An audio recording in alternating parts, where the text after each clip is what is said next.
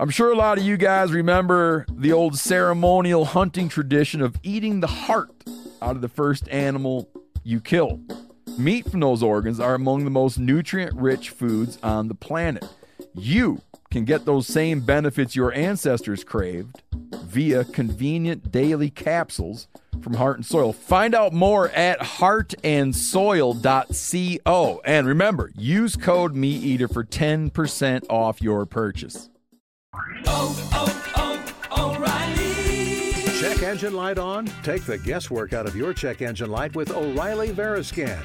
It's free and provides a report with solutions based on over 650 million vehicle scans verified by ASE certified master technicians. And if you need help, we can recommend a shop for you. Ask for O'Reilly Veriscan today.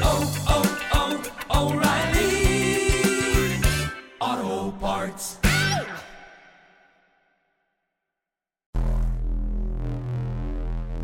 Welcome to the Wired to Hunt podcast, your home for deer hunting news, stories, and strategies. And now, your host, Mark Kenyon. Welcome to the Wired to Hunt podcast. I'm your host, Mark Kenyon, and this is episode number 245. And today in the show, Dan and I are preparing for the whitetail rut, chatting through our rut hunting plans, and sharing our best rut hunting advice.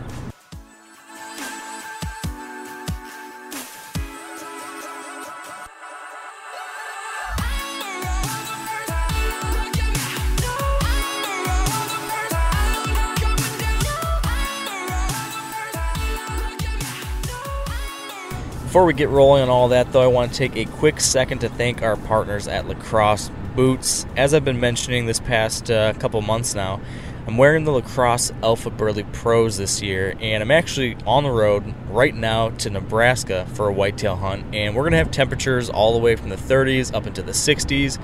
We're going to be hiking up and down hills and bluffs. We'll be crossing muddy rivers, climbing up into trees, and for all of those things, at least based on my previous experience with these boots, I think the Alpha Burleys will be a great option for each one of those scenarios. So if you're looking for a versatile whitetail knee-high rubber boot, this is definitely one to consider. And if you want to learn more, you can head on over to lacrossefootwear.com. All right, welcome to the Wired to Hunt podcast brought to you by Onyx. And today we are kind of doing our pre-rut episode because me and Dan aren't going to talk again for 2 weeks. So the next time that Dan and I are here together, it's going to be kind of the heat of the rut. So I wanted to do an episode where it's just me and Dan. We kind of fill you guys in on what we've been up to lately, and then talk through kind of what our game plan is for the rut, what our tactics are going to be during the rut, what maybe our predictions are going to be for that time frame, so that hopefully me and Dan are prepared for the rut, but then also you guys listening, hopefully we can get you some info and some ideas to have you ready for this late October, early November time frame that's coming up, which is, you know, as you and I both know, Dan, and probably everyone listening, we're entering kind of the holy land time of the year as a whitetail hunter. Like the Super Bowl is right ahead of us, and I'm chomping at the bit. I'm guessing you are too? Oh, yeah, absolutely, man. Not a lot needs to be said, really. It's that time of year. Yes. And you just start getting ramped up. Yeah, that's... Prepare for the grind, you know? Yeah, the grind is coming up. And I got to tell you, man, I'm a little bit concerned about the upcoming rut marathon, the grind, because usually this time frame, right, the first 2 weeks of November, it's like it is a absolute grind on you mentally and physically. Like usually I'm ran down, I'm not getting any sleep, maybe I'll get sick at the end of it. Usually you just, if anything's going to go wrong, that's the time of year when it might go wrong just because you're not sleeping much, you're running around like crazy. Do you ever experience something like that, right? I used to, but you started eating carrots, right? And now you feel better? No. You son of a gun. Okay, hold on. Before you say anything else. Right. You can't have me laugh too much. So you have to explain to people why. Yeah, and so right now, if people could see my face, I have to do this really weird thing with my face to keep from smiling because, and where I was actually getting with why I was bringing up the upcoming grind is because I'm especially concerned about the upcoming grind because the last 2 weeks, I've already had all sorts of health issues. I can't imagine what's going to happen 2 weeks from now as everything gets worse. So I haven't talked about this in the podcast yet, but about 2 weeks ago, I got diagnosed with shingles. So I had these horrible, blistering welts pop up all around my torso, my front of my torso, wrapping around to the back of my torso, that were unlike any other kind of rash or anything I'd had before. So I was really confused by what it was. And then when they started getting like painful, I was waking up in the middle of the night, like with this like searing, burning pain. That's when I was like, okay, this needs to get checked out. So I went to the doctor, and yeah, it was shingles. Told me I'm overstressed or something like that.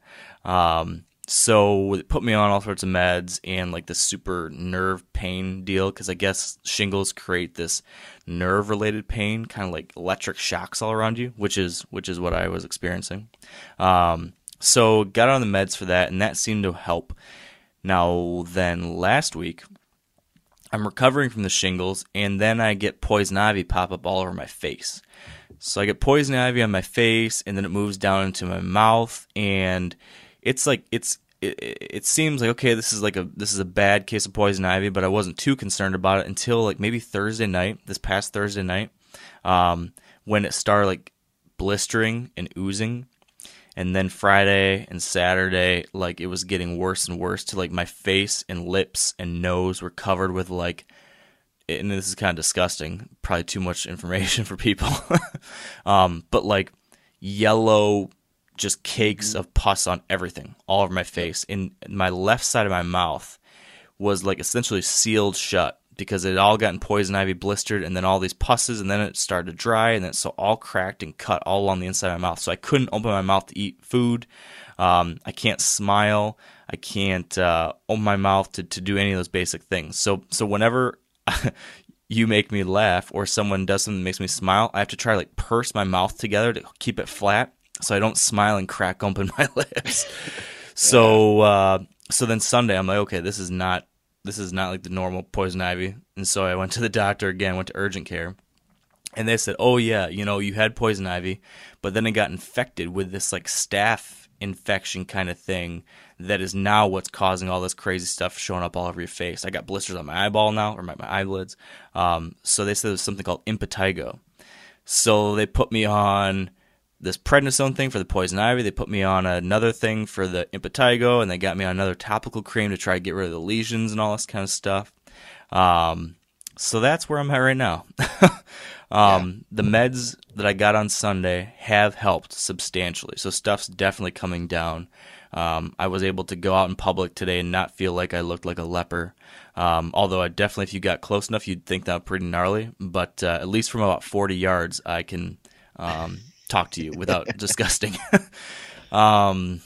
So yeah, I'm a little worried if I'm overstressed, if my immune system was so overstressed that I'm breaking out with shingles and impetigo and all this stuff leading up to the rut. Who knows what's going to happen when I start living off of 3 hours of sleep? Yeah, absolutely, man. So I tell you what, don't be funny. I won't. I've had poison ivy before, severely. I'm talking like 3 days in a row to the emergency room, where I was basically begging for them to do something to me, like give me drugs, or I had to take a warm washcloth to rub on my eyes so that my eyes would even open. Ugh, yeah. On my mouth, on my okay. Yeah, I know where you're going with this. Don't say it. All the parts, like yes, head to toe. Been there. I've had it multiple times throughout my life, and now I just, like, if it's summertime and I need to go in the timber to do something, I am head to toe everything. Oh yeah. And what's funny is I've had the same thing. I've gotten it really bad over the last 10 years. I've had a few outbreaks that have been horrible. So now, just like you, I'm really paranoid about looking for it all the time, never touching it, never setting my stuff in it. And then anytime I think there's a chance that I might have still, I have this special like Technu poison ivy wash that I wash down my entire body with and scrub down with. $40 a container, man. That stuff's not works. Cheap. It works though. But in this case, I did not realize that I had been in a situation where I would have got it. I think when I must have gotten it was that I'd met up with John Eberhart, not last week, but the Friday before that. So about, 12 days ago maybe, or 10 days ago. And we just went into the woods and he wanted to show me how he preps trees and how he uses a saddle and stuff. So I actually wasn't really doing anything but filming him and talking with him. But I must have set my camera down or my backpack down or something. I must have set it down without realizing that I set it in poison ivy because I got it good. And then rubbed it all over that pack all over your face. Yeah. Whatever I did, I rubbed it all over my face, and I actually did rub it in the other places that you were aforementioning. And I had a very mild case in those regions. Fortunately, did not have the whole the whole craziness happen there. So yeah, we don't need to talk about all this too much more, but that has made the last 2 weeks of my life a little bit interesting from that standpoint. And I haven't hunted all that much, partly because of that, partly because I kind of, as we talked about last time, I decided not to do that Boundary Waters hunt because I wanted this kind of early and mid-October time period to be mostly family focused, and I have gotten to do that, so that's been really nice. I needed that apparently, so. So yeah, when you were asking about sleep, right? I get more sleep during the grind of the rut, getting up early, going to bed typically late because I got the podcast stuff on my end as well. But I'm still getting more sleep than if I was at home with my kids. Really? Yep, absolutely. I mean, oh, man. I get it's not like when I'm with the kids, I'm getting up once, maybe twice a night still. Right. And I may be getting 6 hours, but it's interrupted.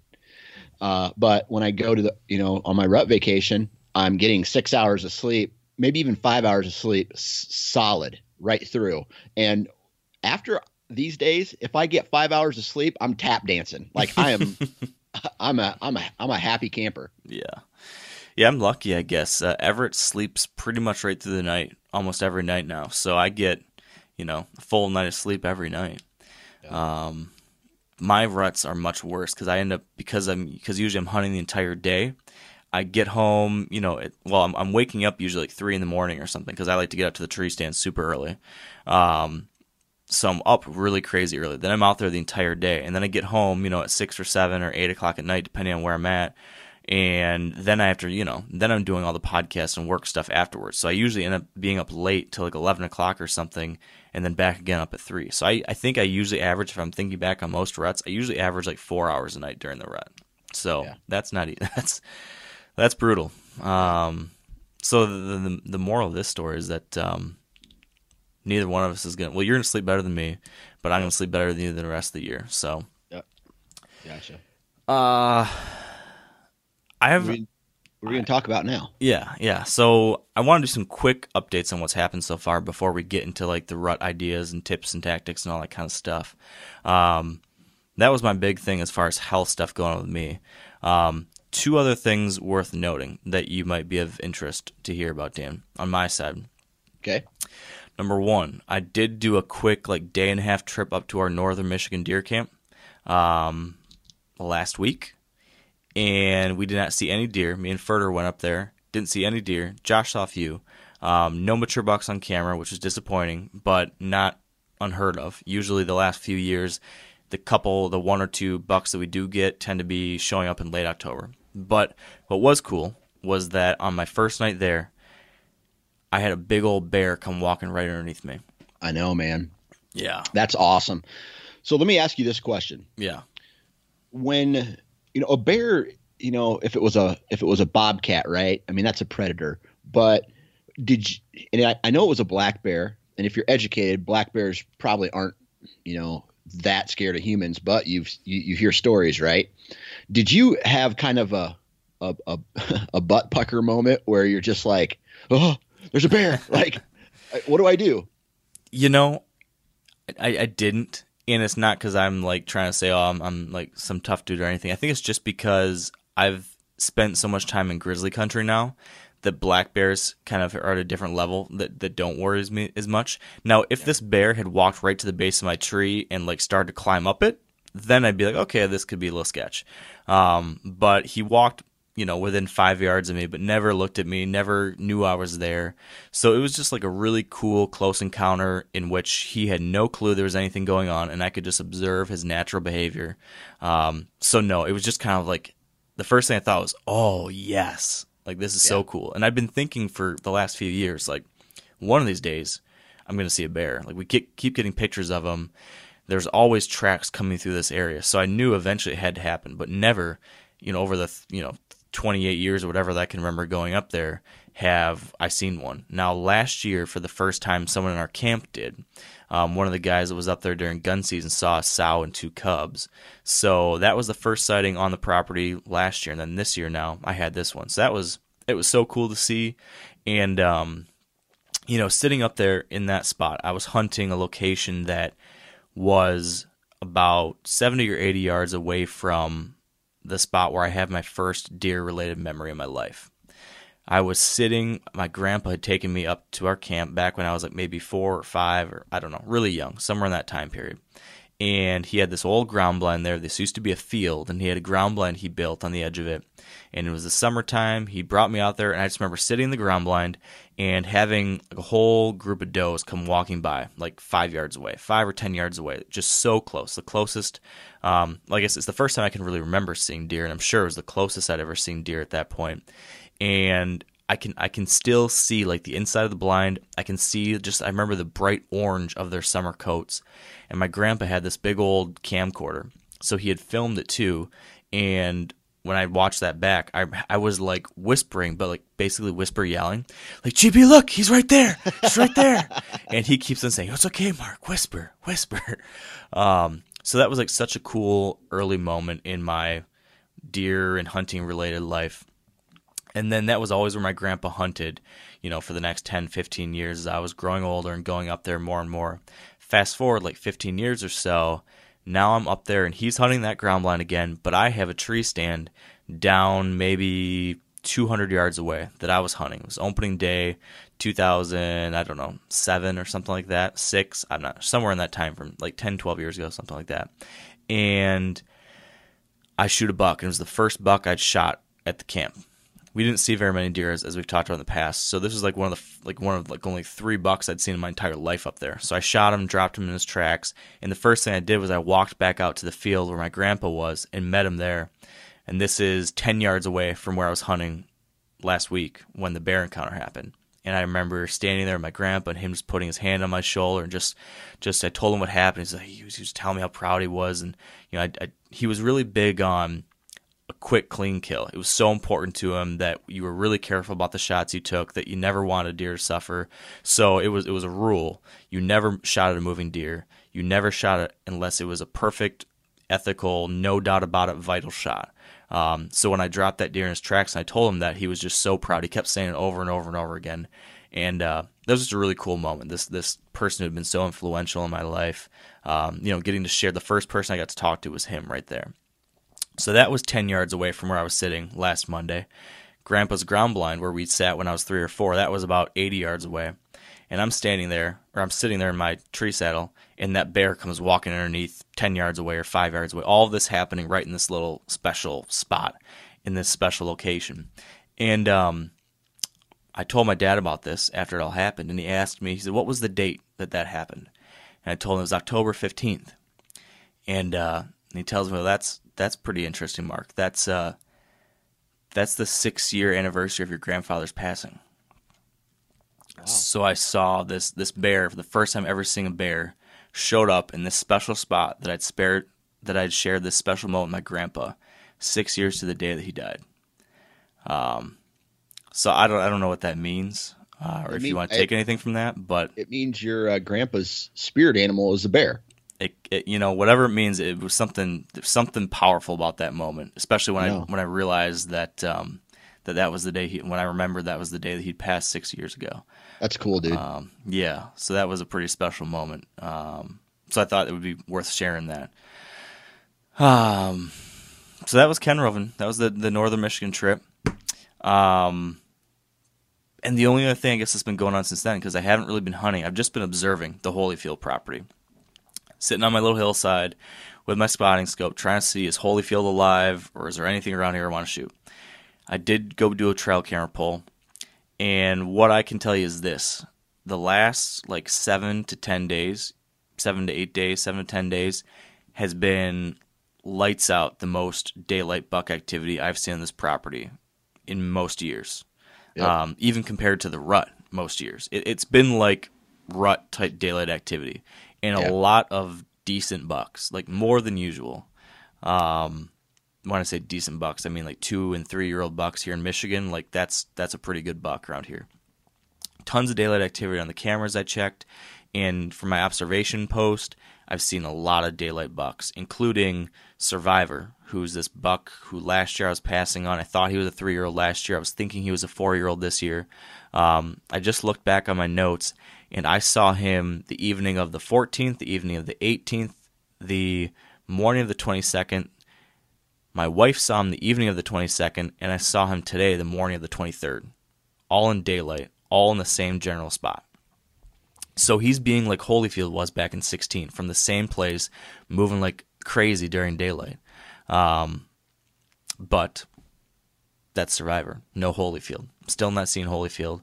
Still don't have confirmed pictures of Holyfield. There's one deer I got in camera. It's like a blurry shot.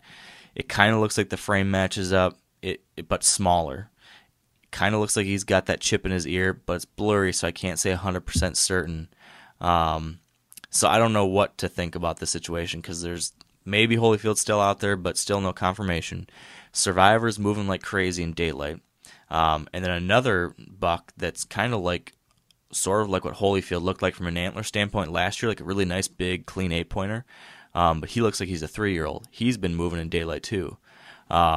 So that's what's going on. No Holyfield. A couple of these younger bucks moving a bunch, which is exciting to see, but, I'm not really interested in targeting them, especially now after seeing Survivor again this morning and yesterday morning. I'm starting to doubt if he is 4 or not. He does not look as big-bodied as I thought he should have. He looked for sure 3.5 last year, but now he looks 3.5 again this year. So Yeah. now I'm wondering, well, maybe was he 2.5 last year, just like a really big 2.5-year-old, and now this year he's an average 3-year-old? I don't know what to think. But I'm not going to push it when I'm still kind of holding on for Holyfield. So I went out actually last night and hunted earlier than I was planning on, just because of all this daylight activity I've been seeing. I thought, well, why not try once? I'm sick of sitting on the sidelines. So tried one safe sit, didn't see any of these deer. So that was kind of the extent of it. Yeah. So I don't know. I'll tell you what, your trail cameras are telling you a lot more than what mine are telling me. What happened, man? Dude, I don't know. Like, it's almost like, have you ever had like a moment throughout your hunting career where you go onto a property and you're just like, where's the sign? What's going on here? And obviously this year there's way more coyotes on trail camera than there has been in the past. One of the farmer's horses died, and she didn't do anything with it. She's just going to let it sit there and basically melt into the earth. But coyotes got brought in by that, and they've been eating that horse for like a week now. I got trail cameras all over the farm of coyotes, but I've had them in the past, and it doesn't seem to affect the deer herd that much. But we've had a combination of like almost like extremes this year. We had extreme drought in that part of the state. We've had extreme water, and now recently, over the past week and a half, 2 weeks, that water's resided. The bottom is still muddy, and so I hunted Saturday night at my main farm. I went into one of my best stands because I had like a really good northwest wind, and so I go in and I see 2 does. That's it. No sign. Typically that area is just shredded. The walk in, no scrapes. So Sunday morning I didn't even hunt. I got up early and I went and checked all the trail cameras or a majority of them, and I put up a couple more. And as I'm walking this collective 1,100 acres, right? And it's not all in one area, but it's just, and I'm not jumping into bedding areas. I'm doing it fairly uninvasive. And I think I counted 3 scrapes on that entire area, and maybe 2 or 3 like significant rubs in that entire area. My trail cameras are showing the does are there. My trail cameras are showing that there is 2 and 3 year olds there, but one within the last week, there's been one mature buck on that entire acreage, and it's been, I don't know. It's just a little concerning. I'm like, what is going on? The crops are still in, as far as the beans. I would say 50% of the area, the crops are still in, and I don't even know what to think anymore. Just because I don't know if maybe I'm relying too much on my trail camera data. And there is, obviously, as we all know, deer can walk around trail cameras. Doesn't mean they're not there. But the lack of sign is something that just concerns me. Could it be anything related to your cameras being set later than usual? If I remember right, like you had to put your cameras into these fall locations later. So maybe just the fact that you were in there messing around more recently, could that have anything to do with it? You know what? I would say potentially, but here's the issue with that. Not like no other deer are affected by it. I would hate to go into if I was to bump a deer on that farm, let's say it's a mature buck and he was maybe getting close to daylight, in the past, he would still show up. It just would be maybe nocturnal. You know what I mean? It's not like they just completely disappear, but the September shift for me was huge this year. I mean, it was like mid-September as they all started turning hardhorn, shift. It was just like the trail cameras shut off. Typically that's a drizzle out, right? And then there's a shift of new bucks back into the area, but it's like the new bucks didn't come back into the area this year. And I don't know if it's because of maybe some trespassing issues on part of the farm, the crops still being in, the huge acorn harvest, the high water down from the river bottoms. I mean, these are just ideas. And my trail camera tells me the deer are still there. It's just not the mature bucks are gone. Well, now, of course, is like disconcerting. It's not what you want to see. But do you have like serious concerns about the rut, or do you feel that maybe they're not on camera yet, but being where you're at, you never once sat out there during the rut and not had they're gonna cruise through, aren't they? Even if they're not living on your farm now, they're gonna be there come November, don't you think? Yeah, don't get me wrong. I've had some slow ruts, but I've always seen a mature buck from the tree stand, or have had an encounter with a mature buck on that farm. There's just some years where it's better than others. But what I will tell you is that every single year, somewhere around October 15th, is when the sign just blows up on the farm. And this is the first year in 7 years that I have not seen that. Interesting. Even with high water in the past. I mean, I remember hunting some the bottoms being covered so much in the fall that they left the crops in because they couldn't get them out until the freeze came and the water resided. But the crops were mold, so the deer couldn't eat them. They were all ruined. Yeah. So basically they just ran them over and then plowed them back into the ground. But it's just weird. Like all the sign that typically blows up this time of year is not there right now. Yeah, that's definitely weird. So let's talk about the plan moving forward then. Let's talk about what we're going to do and then some of our rut principles that we're going to be keeping in mind and that maybe other folks should too. So given your unique situation this year, talk to me about, is this changing your plans at all for the rut vacation coming up, and when's that all happening? Right. So I'm not sure when this particular podcast is going to post. This Thursday, so the 25th. 25th. Okay. So the 26th, 27th, and 28th. So Friday night, Saturday morning, Saturday night, and Sunday morning, I will be hunting on the main farm, right? The first thing I'm going to do on Friday night is I got a very rare wind kind of out of the east that I'm going to go in and do a run and gun on the back side of that Gnarly Charlie supposed bedding area. Yes. Just because I got a rare wind that's going to allow me some really awesome access. The water's low enough for me to walk through the creek. And then from there, Saturday, I'll probably hunt that same set Saturday morning because I'll have another good wind. After that, then after I get out of the stand, it's going to be go around and check all the trail cameras again and just see what there is.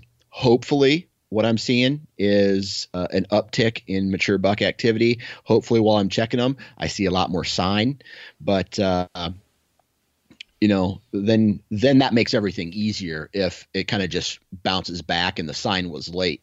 I had a really good conversation with a guy the other day, and he was talking about having similar years, and a lot of it. And you were saying something about on your Michigan property, you were having rut-like trail camera pictures, right? Yep.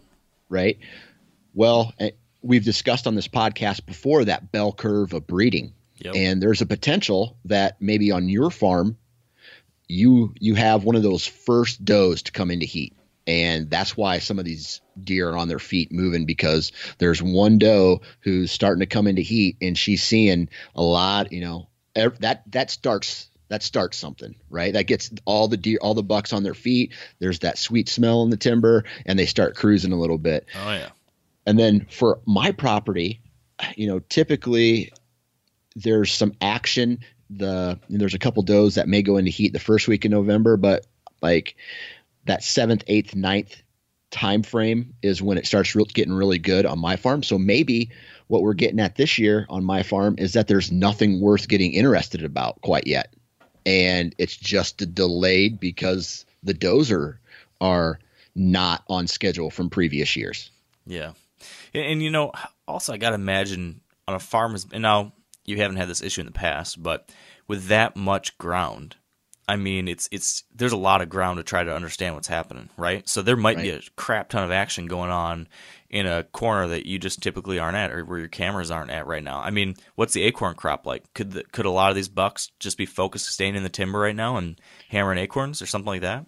Yeah, and that's a good point. However, in previous years, I'm going to say I don't know if it was 2015 or 16. I can't remember, or 14. One of those years was another huge acorn crop, but the sign was still there. Yeah. And when you have a big acorn crop, all my trail camera pictures in the timber were blowing up, right? They would make it to the field edge, but not during daylight. Right. It would be like middle of the night. But my pinch points, my travel corridors, my staging area trail cameras were all active. Yeah. Back to your earlier point about the bell curve related to breeding. Sometimes there's going to be some that pop early, and what's going on the Holyfield property. It's definitely possible it's something that could have happened here. My guess is that it's not the case in this specific instance, because this huge bump in activity that I've seen here, I think, is directly correlated to this cold front that we've had, this cold spell that we've had here. We've had significantly lower than average temperatures since, I don't know what the date was, like the 14th through, about a day ago. It's been way colder than usual. So my guess is that is part of the reason why so much was going on. I don't know about you, but if you look at just the internet, or the kind of hunting community out there, and the bucks that have been getting killed over the last 7 to 10 days, this is the best mid-October success rate I think that I can see. Anecdotally, I can't quantify it, but just based off of stories and pictures and stuff, I can't remember a better mid-October than this one. Have you seen the same thing? I had a conversation with a guy about this the other day, and yes, I would say by selection, right? We obviously follow more hunters. We follow more social media accounts that have to do with hunting. But here's what I want to know is, where were these deer killed? Were these killed over food plots? Were they killed in the timber? Were they killed on private farms? Does that direct success, I guess, relate to the rest of the hunting community? Or is it we are only seeing a certain portion of what is actually being harvested and the hunter success because these guys have the ability to hunt more because they may be quote unquote in the industry, or they have, private property with, highly managed food plots, and that's the success that we're seeing. Does that make sense? I don't know the point you're getting at, though. Are you saying that you think that it hasn't been a better mid-October? Because I'm not saying, just like you said, really quantify that, because I'll tell you from my experience, even though it's been colder than average temperatures, I have not seen an increase in deer movement because of this cold spell. You personally, like your own Yes. sightings and stuff. Exactly. Yes. Yeah. But based off what Instagram and social media is telling us, yeah, I feel it's, more people are posting pictures of their success, their bigger deer. But I'm curious to know, if you were to have a secondary statistic behind it, are these bucks being harvested on private ground that have access to, managed food plots? Are they managed for big deer? What's that secondary statistic? Because I don't get too excited about, a whole bunch of people posting pictures, because there's millions of hunters out there right now. And I see, even if you see 300 successful pictures a day, that's still a very small percentage of what is actually out there. You know what I mean? Yeah. Yeah. Yeah. Yeah. Okay, dumbass. Shut up. No, I'm just trying to figure out. So are you insinuating that you think that the higher rate of success has only been happening for people that have managed properties, or is that like what you're theorizing or wondering? Yeah, that's what I'm theorizing. Yeah. Now, Okay. I've seen some people, I know some people who have harvested some deer on public land already. That's great. But I feel like a majority of these big deer that are being harvested are on private farms with food plots. Interesting observation. I can't argue it. Although I've certainly seen, I guess from my, And that's gut feeling too. Yeah, right? that's a gut feeling. I can look at an Instagram picture. All I know is a guy who shot a buck with a muzzleloader or a bow. I don't know anything else about the picture, right? So that's just a random thought. Yeah. Well, it's an interesting observation. And I can tell you either way, wherever these people are killing these deer, people have been killing a lot of deer. It's been a pretty good October so far. And my hope, or what I wonder though, is how is this going to impact the rest of the month in November? Are we going to have, is that going to keep on rolling? Like, are we going to have a great late October right into the early November time period, or are things going to slow down again? And where I was kind of getting at with all this was that, and I'm not saying I believe this, I generally do not believe in this, but there are these moon-related rut predictions that this year calls for an earlier rutting peak than usual, at least as far as activity. So if you look at the Charles Elsheimer, the late Charles Elsheimer and Wayne LaRoche predictions, they follow this what is it, the second full moon after the autumn equinox or something like that. They call it the rutting moon. Typically they claim that's what kind of starts to cue some of this more intense rutting activity. If you follow those predictions, October 24th is the rutting moon, so they were calling for things to start ramping up towards the 24th, and then like seeking and chasing, kind of starting around that 24th and going through the 25th, 26th, 27th. So basically they're calling for the best rutting activity this year to be, that the last week and a half of October into the first couple days of November, and then you get into that lockdown sooner. While traditionally, most of us would say that usually we're seeing things a little bit later than that, that first 2 weeks of November traditionally being the peak of activity. So I don't know. I mean, it was kind of just interesting to me that they're calling for a little bit earlier, at least this one theory, calling for a little bit earlier rutting action, and not saying we're seeing rutting action yet, but we are seeing, at least anecdotally, a lot of activity the last 7 days or so leading up to this time period. I'm not making any kind of connections to that. I just thought it was an interesting thing I've been seeing. Also, Mark Drury, and the Drury is another couple folks who pay attention to a lot of these things. They always point to the days around the full moon in general being particularly good days, and especially if that syncs up with the general rut time period.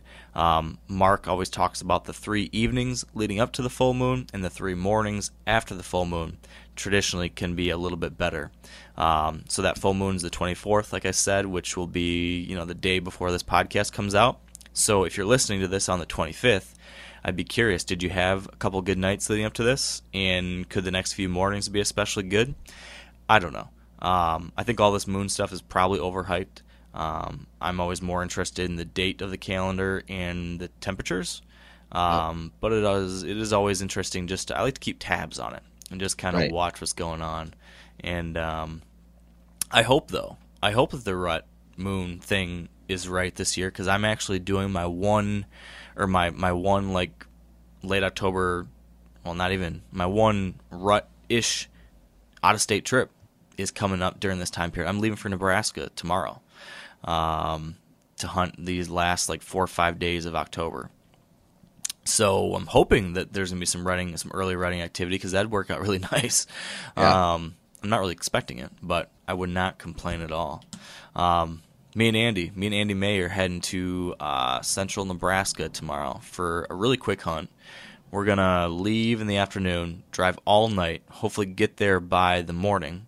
So the morning this podcast goes out, Thursday morning, hopefully we'll be arriving by then, so we have time to glass in the morning, do a little scouting midday, get spots set up to hunt that evening, and then we'll be able to hunt Thursday night, Friday, Saturday, Sunday, and Monday morning, and then we have to turn around and drive right back home. Yeah. So it's going to be a quick trip, but I'm kind of excited about it. We got access to a sweet looking river bottom property that Andy got us permission through kind of a blind phone call just by chance, and it's like 8 miles of river bottom with lots of good cover, some irrigated fields. It could be pretty sweet.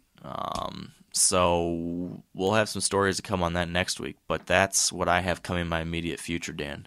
Cool. So when you're out there trying to figure things in the Iowa Holy Land that's gone quiet, I'll be trying to figure out a brand new property that neither me or Andy has ever seen before in person.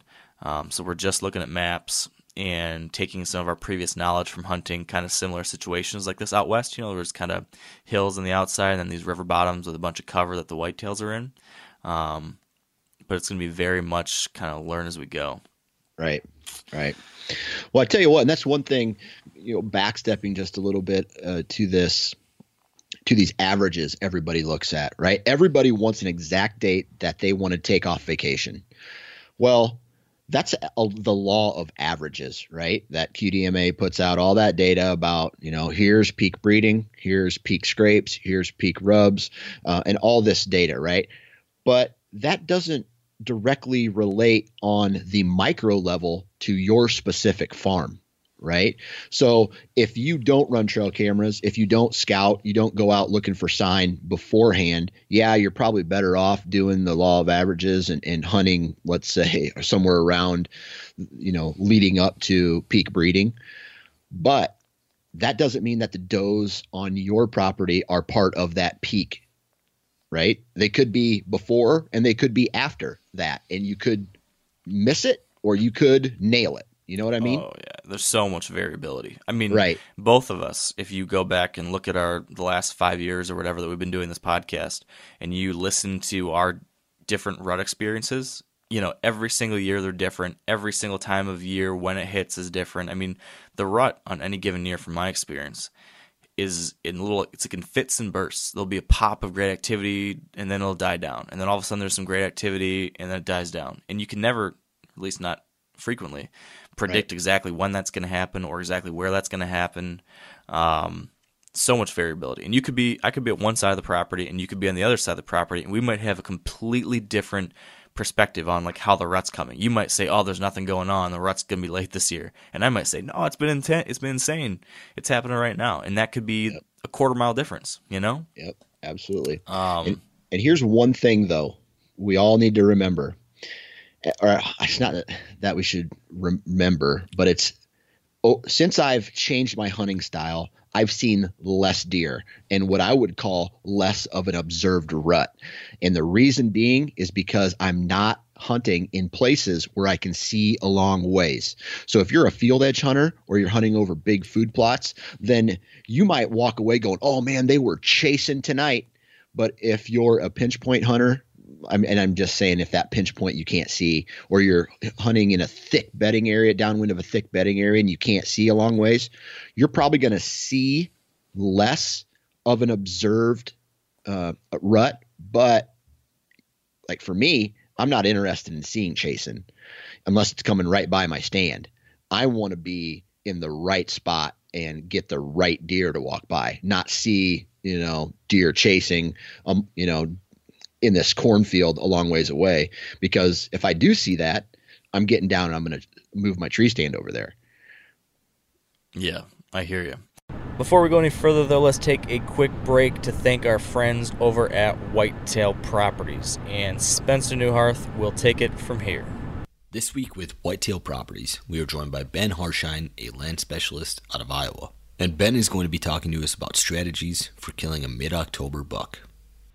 I think there's a number of things. One that you don't have any control over is the weather, but you do have control of when you hunt it.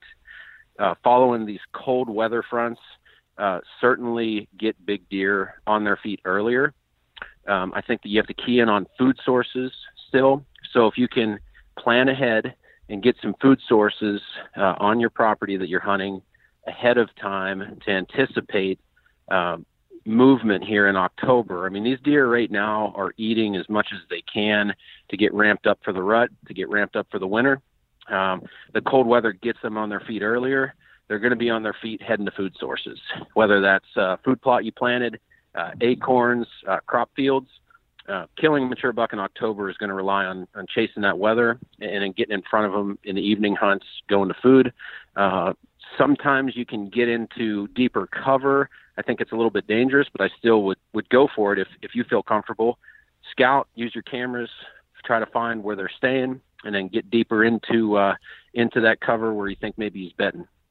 If you'd like to learn more and to see the properties that Ben currently has listed for sale, visit whitetailproperties.com/Harshine. That's HARSHYNE. Let's take that a step further. That's a good kind of rut thought. Let's do like rapid fire rut rules or rut tips here for the last like 10 minutes or so that we have 15 minutes or so.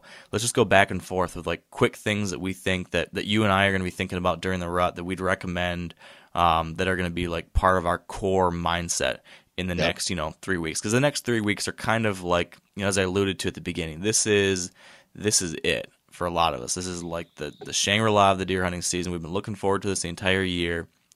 Gonna get it done, hopefully. Kick it off. All right.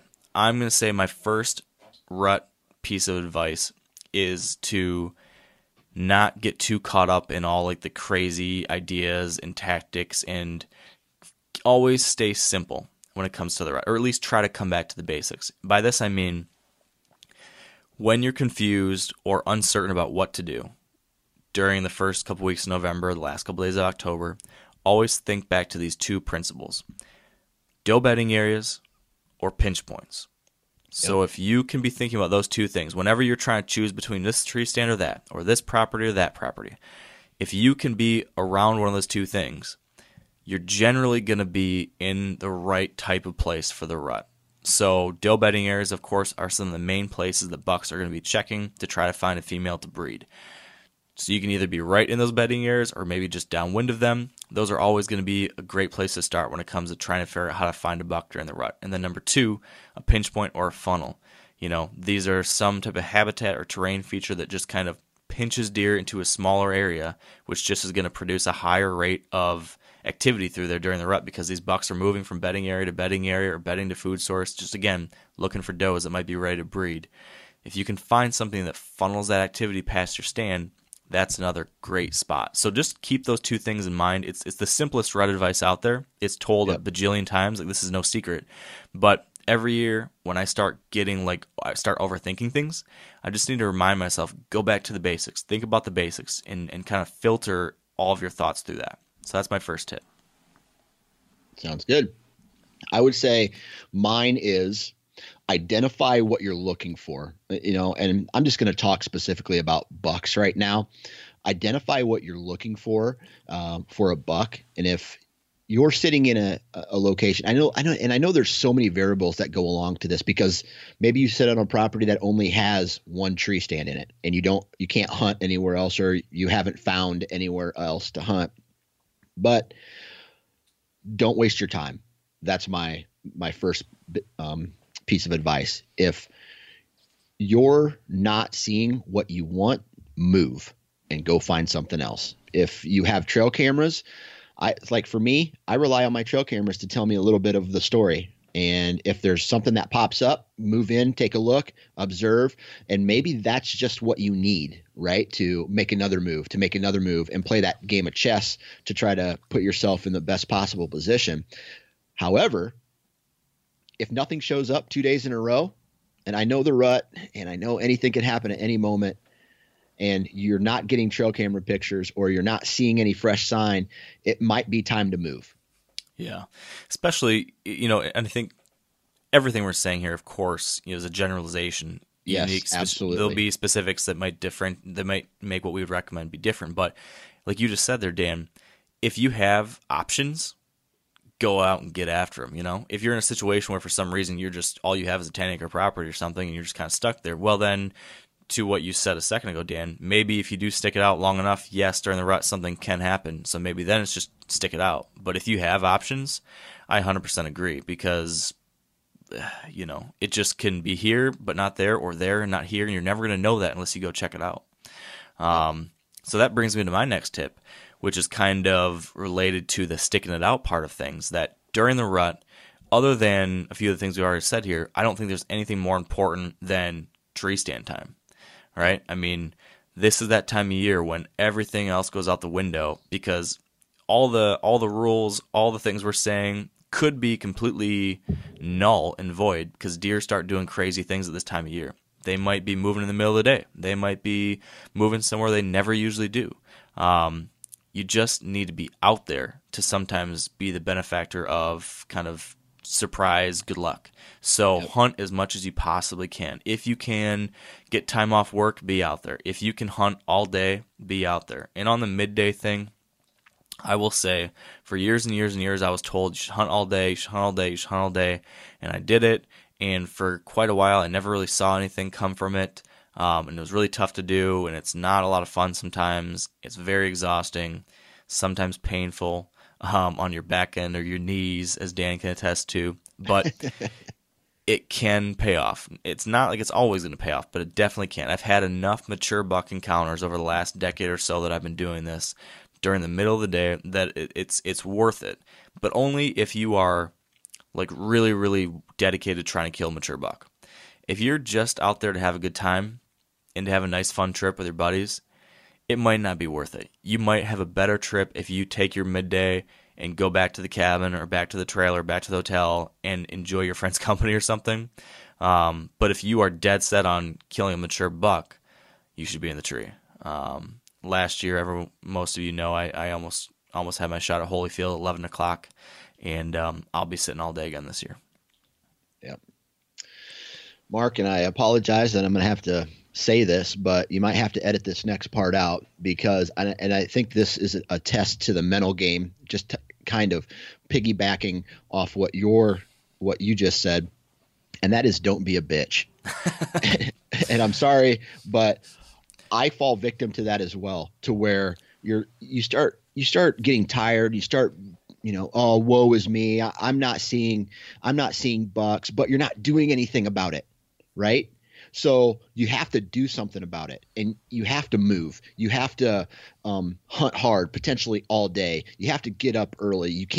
There's no shortcuts, right? If you want to execute a goal in the woods and kill a big buck or a mature buck or a target buck or whatever, and you're struggling, if you start bitching, it's over. And you have to do whatever it takes, and I mean within the law, to accomplish that goal, right? If your goal is, hey man, I want to kill a 4-year-old this year, and there's maybe 1 or 2 in your entire county, well, guess what you got to do, man? You got to be mobile, and you got to grind. And if you start going, well, no, this guy spooked me, or if you're a public land hunter and you're like, this guy ruined my hunt. It's screwed now. I might as well go home. Shut up, dude. Move, find him again, locate him again, get back to the maps, get back to the scouting, get back to historical data, trail camera pictures, start over and get after him again. right? Yeah. Do you think the mountain lion bitches if he misses the opportunity, or a bear or a predator in general? No, they go back, they regroup, and they go after him again. Keep on hunting. Yeah, man. I 2000% agree. I think that maybe more than anything we've talked about, that might be the very most important thing for hunting the rut. Like it is so much a mental thing. Can you deal with adversity? Like guaranteed every rut, I can guarantee all of you listening to this, or almost all of you, maybe one of you will go out the very first day and kill the biggest buck of your life and be done and say, oh, this rut was easy and it went great. All the rest of us are going to deal with some kind of adversity over the next 3 weeks. We're going to miss a deer. We're going to wound a deer. We're going to spook a deer. We're going to have guys walk through our property. We're going to have dogs run through our property. We're going to have our trail cameras stolen. We're going to have our tires go flat. We're going to have the baby get sick and you have to go home and you miss half your rut vacation. You're going to have a wife that's going to be angry at you and you have to go home early. You're going to have something go wrong over the next 3 weeks. And you're going to be faced with this decision. Are you going to push through it? Are you going to embrace that adversity? Say, okay, yeah, this thing happened. There's nothing I can do about that now. It's water under the bridge. Now, how do I react to it? How do I take that, move on from it, learn from it, figure out what the next best option is, keep going, stay focused? So much of actually sitting in the tree stand is about, can you stay in it during the whole day or whenever you're out there? Can you avoid looking at your phone? Can you not make this mistake I made? Can you stay focused out there for 6 hours at a time or 12 hours at a time? Can you, as you alluded to, Dan, can you wake up at 3 or 4 or whatever every morning, even though you're so tired after doing it 12 days in a row? Can you keep going? And this all just depends on how dedicated, like, what you want out of this. For some people, they just want to go out and have a good time. If you just want to go out and have a good time, and you're not as worried about the end result, then do it. Go have a good time. Don't stress as much about this stuff. But if you're really dedicated to getting that tag wrapped around a mature buck's antler and getting that meat in the freezer, then this kind of mindset, I think, is really important. It's that mental strength. Mental strength is, I think, what the name of the game is over these next few weeks. And I know that I will just be coming back to this. I'm sure over the next few weeks, I'm going to have moments where I'm like, ugh, I do not want to do this, or I'm upset about this, or I'm stressed about this. My shingles are going to come back. But you just have to. And that's the thing, dude. Like, check the story out. Like, you're going to be talking to your kids someday or your grandkids someday, and you're going to tell the story of hey, man, I shot this buck I call Holyfield, been chasing him for several years, and I did it after having the worst case of shingles I've ever had, the worst case of poison ivy I ever had. I mean, come on, kid. I had it on my genitals, and I still killed this buck, and I grinded it out, and I did it. Yep. That's right. Yep. I can't wait to tell that story. By the way, I hope you get to tell it. That's one of those campfire things that you do. Yeah, when he gets to be 18 years old and he's ready to hear those kinds of stories. Let me tell you, son. Yeah, man. I think that is that's some important stuff right there. Do we have time for another quick tip, or do you need to run? Because I know you've got a quick turnaround here. Yeah, dude. I got a split. All right, so we will wrap this up. This is a quick episode, but hopefully a few ideas and a few updates that can help folks as we head into this most exciting time of year. So and good luck. I just want to say to all the listeners, dude, good luck. There's no one more than me and Mark that want to see all you guys be successful, guys and gals be successful out there, and do it safe, please. Yes. In the words of Dan Nine Fingers Johnson, wear your damn harness and have a great time. And Dan, you too. Good luck. Yes, you too, bud. Let's get we're back in here touch 2 all weeks. the time kind of throughout this year. We are, but I think that we should come back, get on the podcast together in 2 weeks, and both have stories of knocking down a big bruiser, all right? And that is going to do it for this episode. So thanks for sticking around for this quick rut preparation podcast. It's that most exciting time of year, so get out there in the woods. I hope you're going to have some amazing hunts coming up. My fingers and toes are crossed for you. And as I mentioned earlier, I'm in Nebraska, or at least on our way to Nebraska right now. So me and my pal Andy should have some stories for you next week, which will hopefully be interesting too. So until then, best of luck out there. Shoot straight. Have a great time. And until next time, stay wired. to Hunt.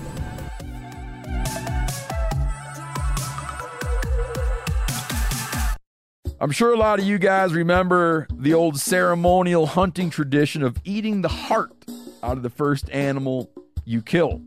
Meat from those organs are among the most nutrient-rich foods on the planet. You can get those same benefits your ancestors craved via convenient daily capsules from Heart and Soil. Find out more at heartandsoil.co. And remember, use code MeatEater for 10% off your purchase. Outdoor adventure won't wait for engine problems. Things like hard starts, rough performance, and lost fuel economy are often caused by fuel gum and varnish buildup. Seafoam can help your engine run better and last longer. You simply pour a can into your gas tank. Hunters and anglers rely on Seafoam to keep their engines running the way it should the entire season. So pick up a can of Seafoam today at your local auto parts store or visit seafoamworks.com to learn more.